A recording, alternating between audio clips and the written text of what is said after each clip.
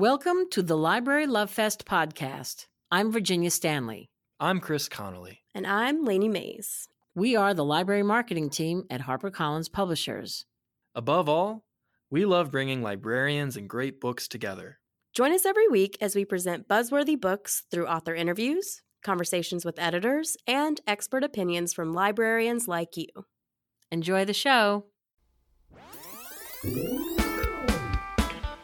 Book Buzz, HarperCollins Book Buzz. Check it out. Do-do-do, Book Buzz, HarperCollins Book Buzz. Brought to you by Library Love Fest.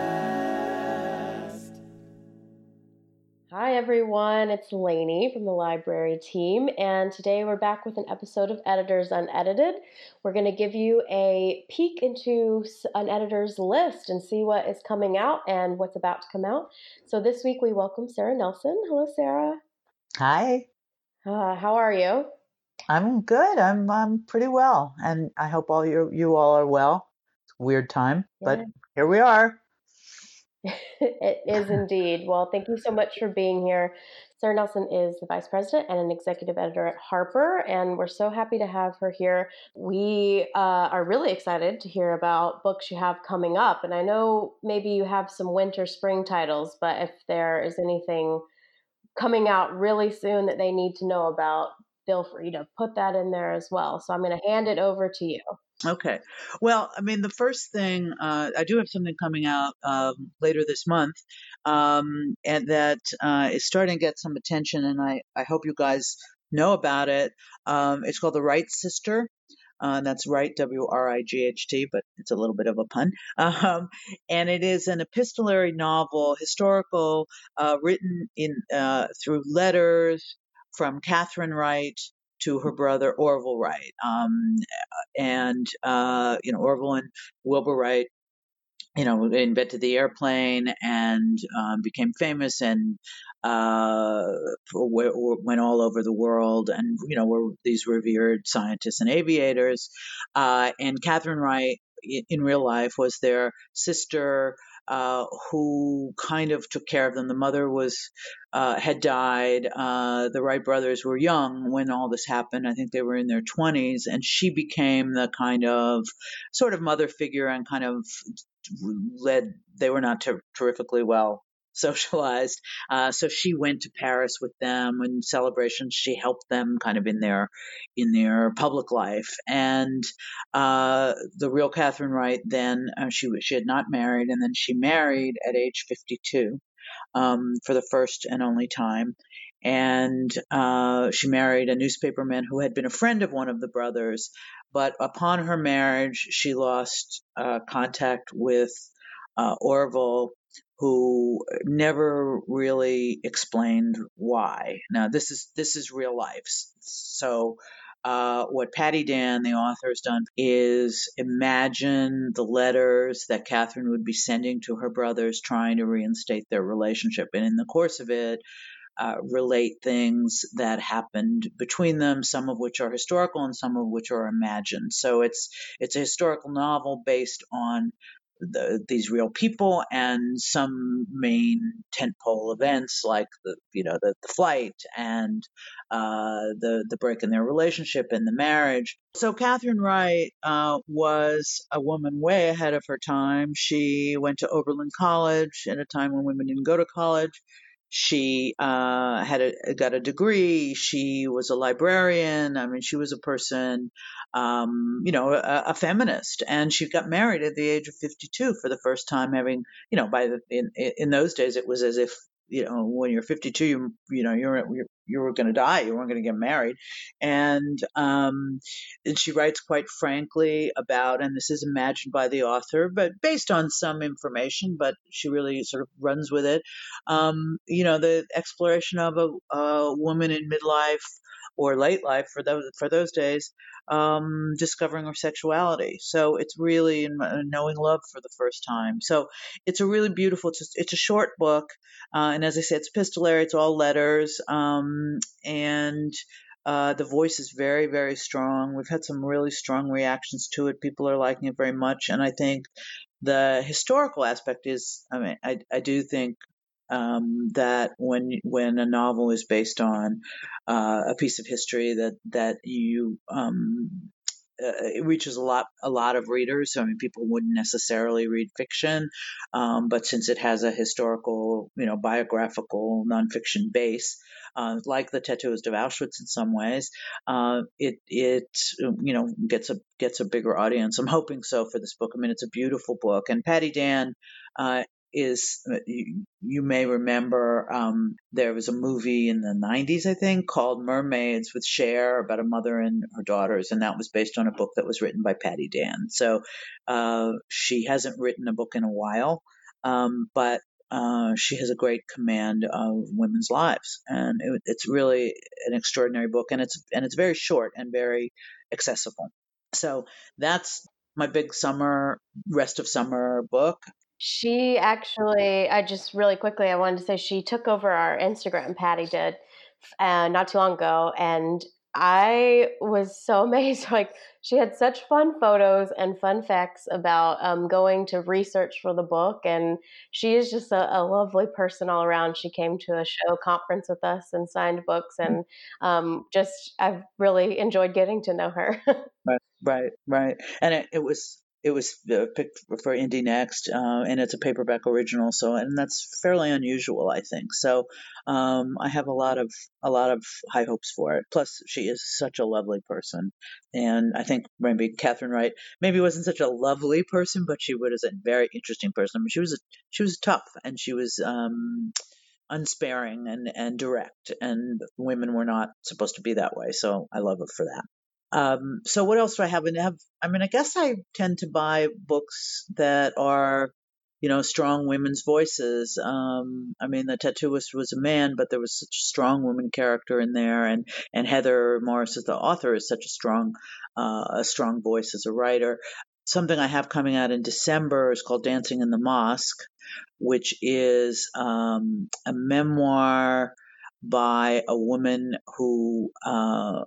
an Afghan woman who was educated and wanted to and had a son. She was a professor at that time living in Tehran, and her husband insisted that they move back to Taliban era Afghanistan.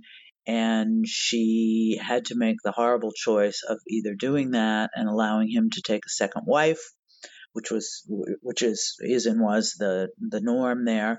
She made the impossible decision to leave, and to leave her, I think it was about 18-month-old son there. It was the only way the husband would let her go, is if she left the son there. So the book is partly a memoir of her life, and partly a letter. It intersperses between a memoir of her life and her letters to her son, that this baby, explaining why she had to leave. So it's very moving. I mean, there are scenes in it of, unbelievable sort of cruelty and life under war. I mean, endless war in Afghanistan, and the birth of her baby, as the shells were going off and, all around her, and a mother's love for her son, and wanting him to know her story, and wanting him to know that she loves him, even though she hasn't seen him in at this point it's about 2 years, I think. And it's a very short book, but it's intense. And that's coming out in early December. It's inspiring in a certain way. I mean, you think we have hard choices in our lives. I mean, this is, sort of the ultimate choice. And Homera Kaderi, the author, is she's a wonderful writer. She's just a beautiful thinker, very strong woman. Got degrees, came to this country to study writing, and is a very smart and powerful personality, who is trying, and she's in the middle of trying still to get custody of her child and get him back, seal wash. So I think that that's a book that I think a lot of people will want to look at, and a lot of women in particular, as it explores the notion of motherhood and difficult motherhood. So that's in December. And in the winter, January, I think it's January and February, I have two books also about women and their women's memoirs. One is called The Officer's Daughter by a black woman who is now a TV writer, but she grew up in outside of New York City with a father who was a parole officer, and her uncle was a cop, a detective, and she was very close to her best friend was her cousin, who at age 16 was murdered in the Bronx in a robbery gone wrong. And so this is the story of the author being asked 30 years later to write a letter in parole for the kid who was a kid shot her cousin in this robbery. And so she had to go back through the case. She wanted to find out in herself if she could forgive him. And what evolved in the course of her investigating her relationship with her cousin and her family was that there was a lot of violence in her own family, that didn't result in the murder of anybody, but that there was a pattern of violence and a history of violence, in her life that she needed to examine. And it's a beautiful portrait of her relationship with her parents, her father in particular, and her relationship with her cousin, and this case. And it's particularly. I spoke to her recently during all the demonstrations, and she has an unusual perspective, because she is a black woman whose entire family. I mean, she comes from a family of cops and police and detectives and parole officers. So the whole notion of violence and police, I mean, is just very central to her story. And so she's an incredibly well spoken. Um, she's a writer, and she's a TV writer, so she has it's interesting because, and some of this is in the book, she writes about police, and she writes about she wrote for Law and Order for a long time. She's currently writing for Bosch. So she writes crime dramas. And she's the daughter of a cop and family of cops. And so it's an interesting combination. Plus, she writes really, really well about crime because, she spent a lot of time thinking about it and hearing about it. There's that. That's The Officer's Daughter. The author's name is Elle Johnson, ELLE. And the other book that I also love is by Justine Thompson, and it's called The Secret Life of Dorothy Soames. And this is a memoir. It's both a memoir and a biography of a famous institution. It is the story of a young woman growing up with a very, very, very difficult mother in Northern California. The mother is given to fits of violence, is kind of can be mean, can also be lovely, but is a complicated person, from whom Justine sort of wanted to escape and did sort of leave, and when she went to college and kind of was estranged from her mother for a long time. And in the course of later life, as her mother was getting sick and eventually died, Justine came to find out some things about her mother's life, which is that her mother was not who she had said she was. Her mother had portrayed herself as a well-born British woman who had, was very sort of fancy and had all kinds of expectations of, behavior and life that rubbed against, the very sort of American, Justine, who was a much more sort of casual kid. And but her mother always talked about, her previous life and, her fancy life in England and so on. And it was all baloney. The mother had actually been uh, given, she wasn't technically an orphan, but her mother, who had had her illegitimately, put her in the Foundling Hospital in London, which is the famous Foundling Hospital of Dickens and Coram and Hogarth, and she spent the first 6 or 8 years of her life, from age 2 to age 10 or something, in the Foundling Hospital, being trained to be a maid. And in those days, this was during World War II, the Foundling Hospital was not known for its kindness to people. And so it was a kind of an abusive situation. And her mother managed to get out of there and marry this American right after the war. So she was saved from the fate of most foundlings who were sent off to be, chambermaids. This book is a combination of a memoir of a mother-daughter relationship, a complicated mother-daughter relationship, and a sort of biography of the Foundling Hospital. And it's, back and forth between the past and the present, and the discoveries. I mean, I'm not giving anything away. I mean, it is from the beginning. She finds this out about her mother, but what's interesting, I think, is that Justine starts out with a very openly problematic relationship with this woman. I mean, she doesn't like her.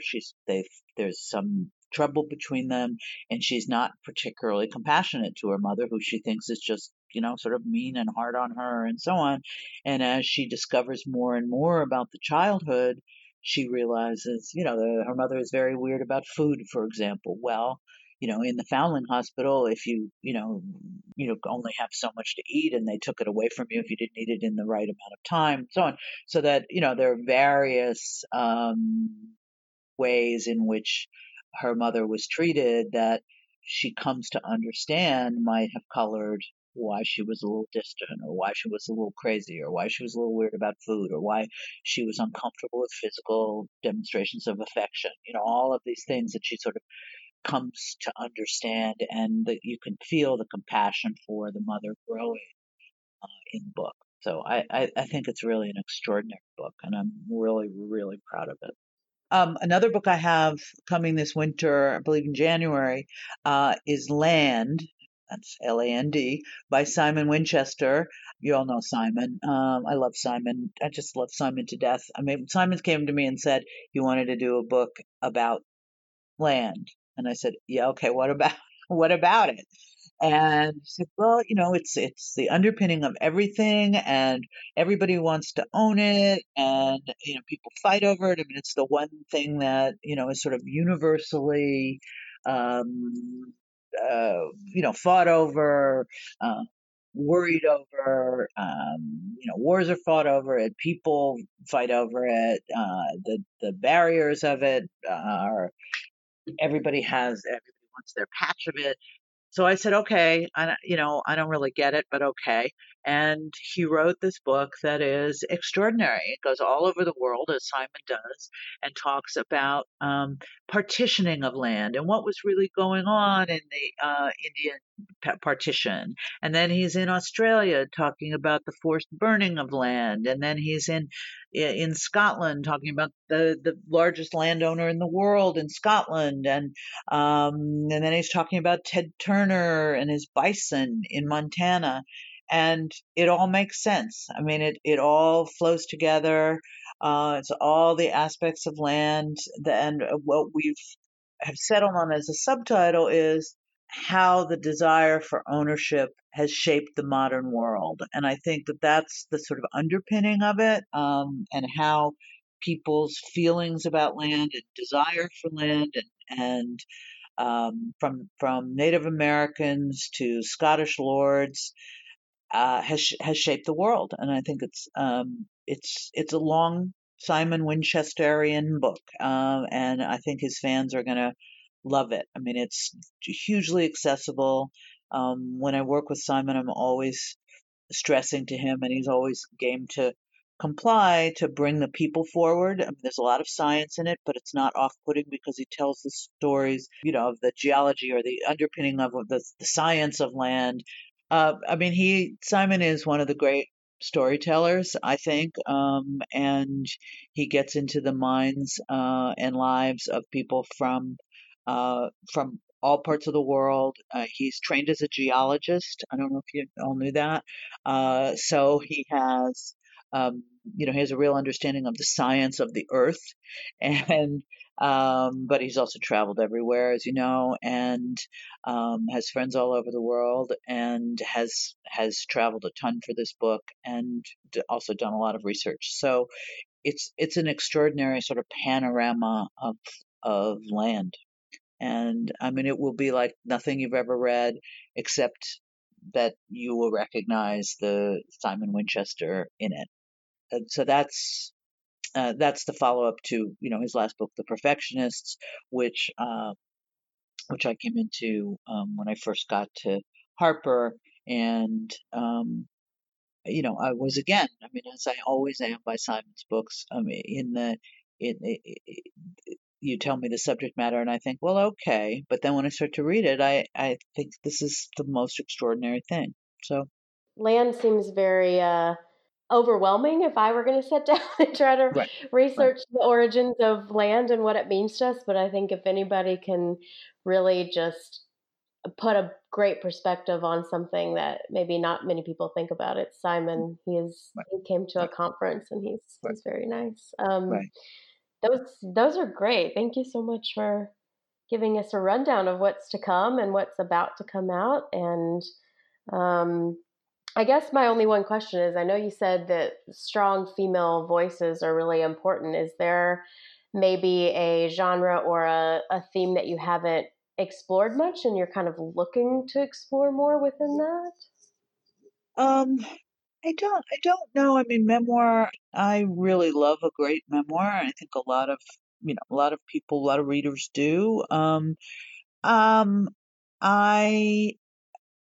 am interested in doing more memoir. I'm interested in true crime. I'm interested in uh, um, first person voices. I mean, I would say, I mean, these books are all pretty representative, except for Simon, of, an interesting story by a woman who, is going to look at something a little bit differently from the standard. I think that Elle does that. I think Justine does that.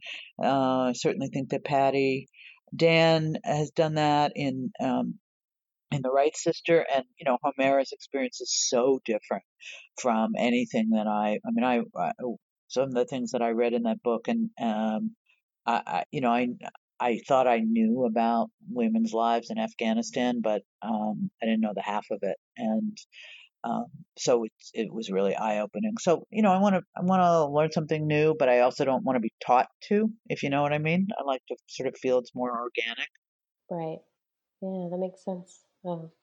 Well, great list coming up. I'm very excited, and thank you again. And be sure to find a link to all of these books so you can get them on your to be read list. Thanks, Sarah.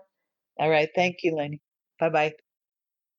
Thank you for listening to the Library Love Fest podcast. For more information on this week's episode, go to librarylovefest.com. Enjoying the show? We would love to hear what you think. Find us on Facebook and Twitter at Library Love Fest and on Instagram at Harper Library.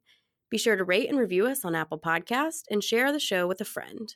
Lastly, if you enjoy our show, we bet you'll enjoy all of the other podcasts from HarperCollins publishers. Find a list of shows at harpercollins.com/podcast. See you next week.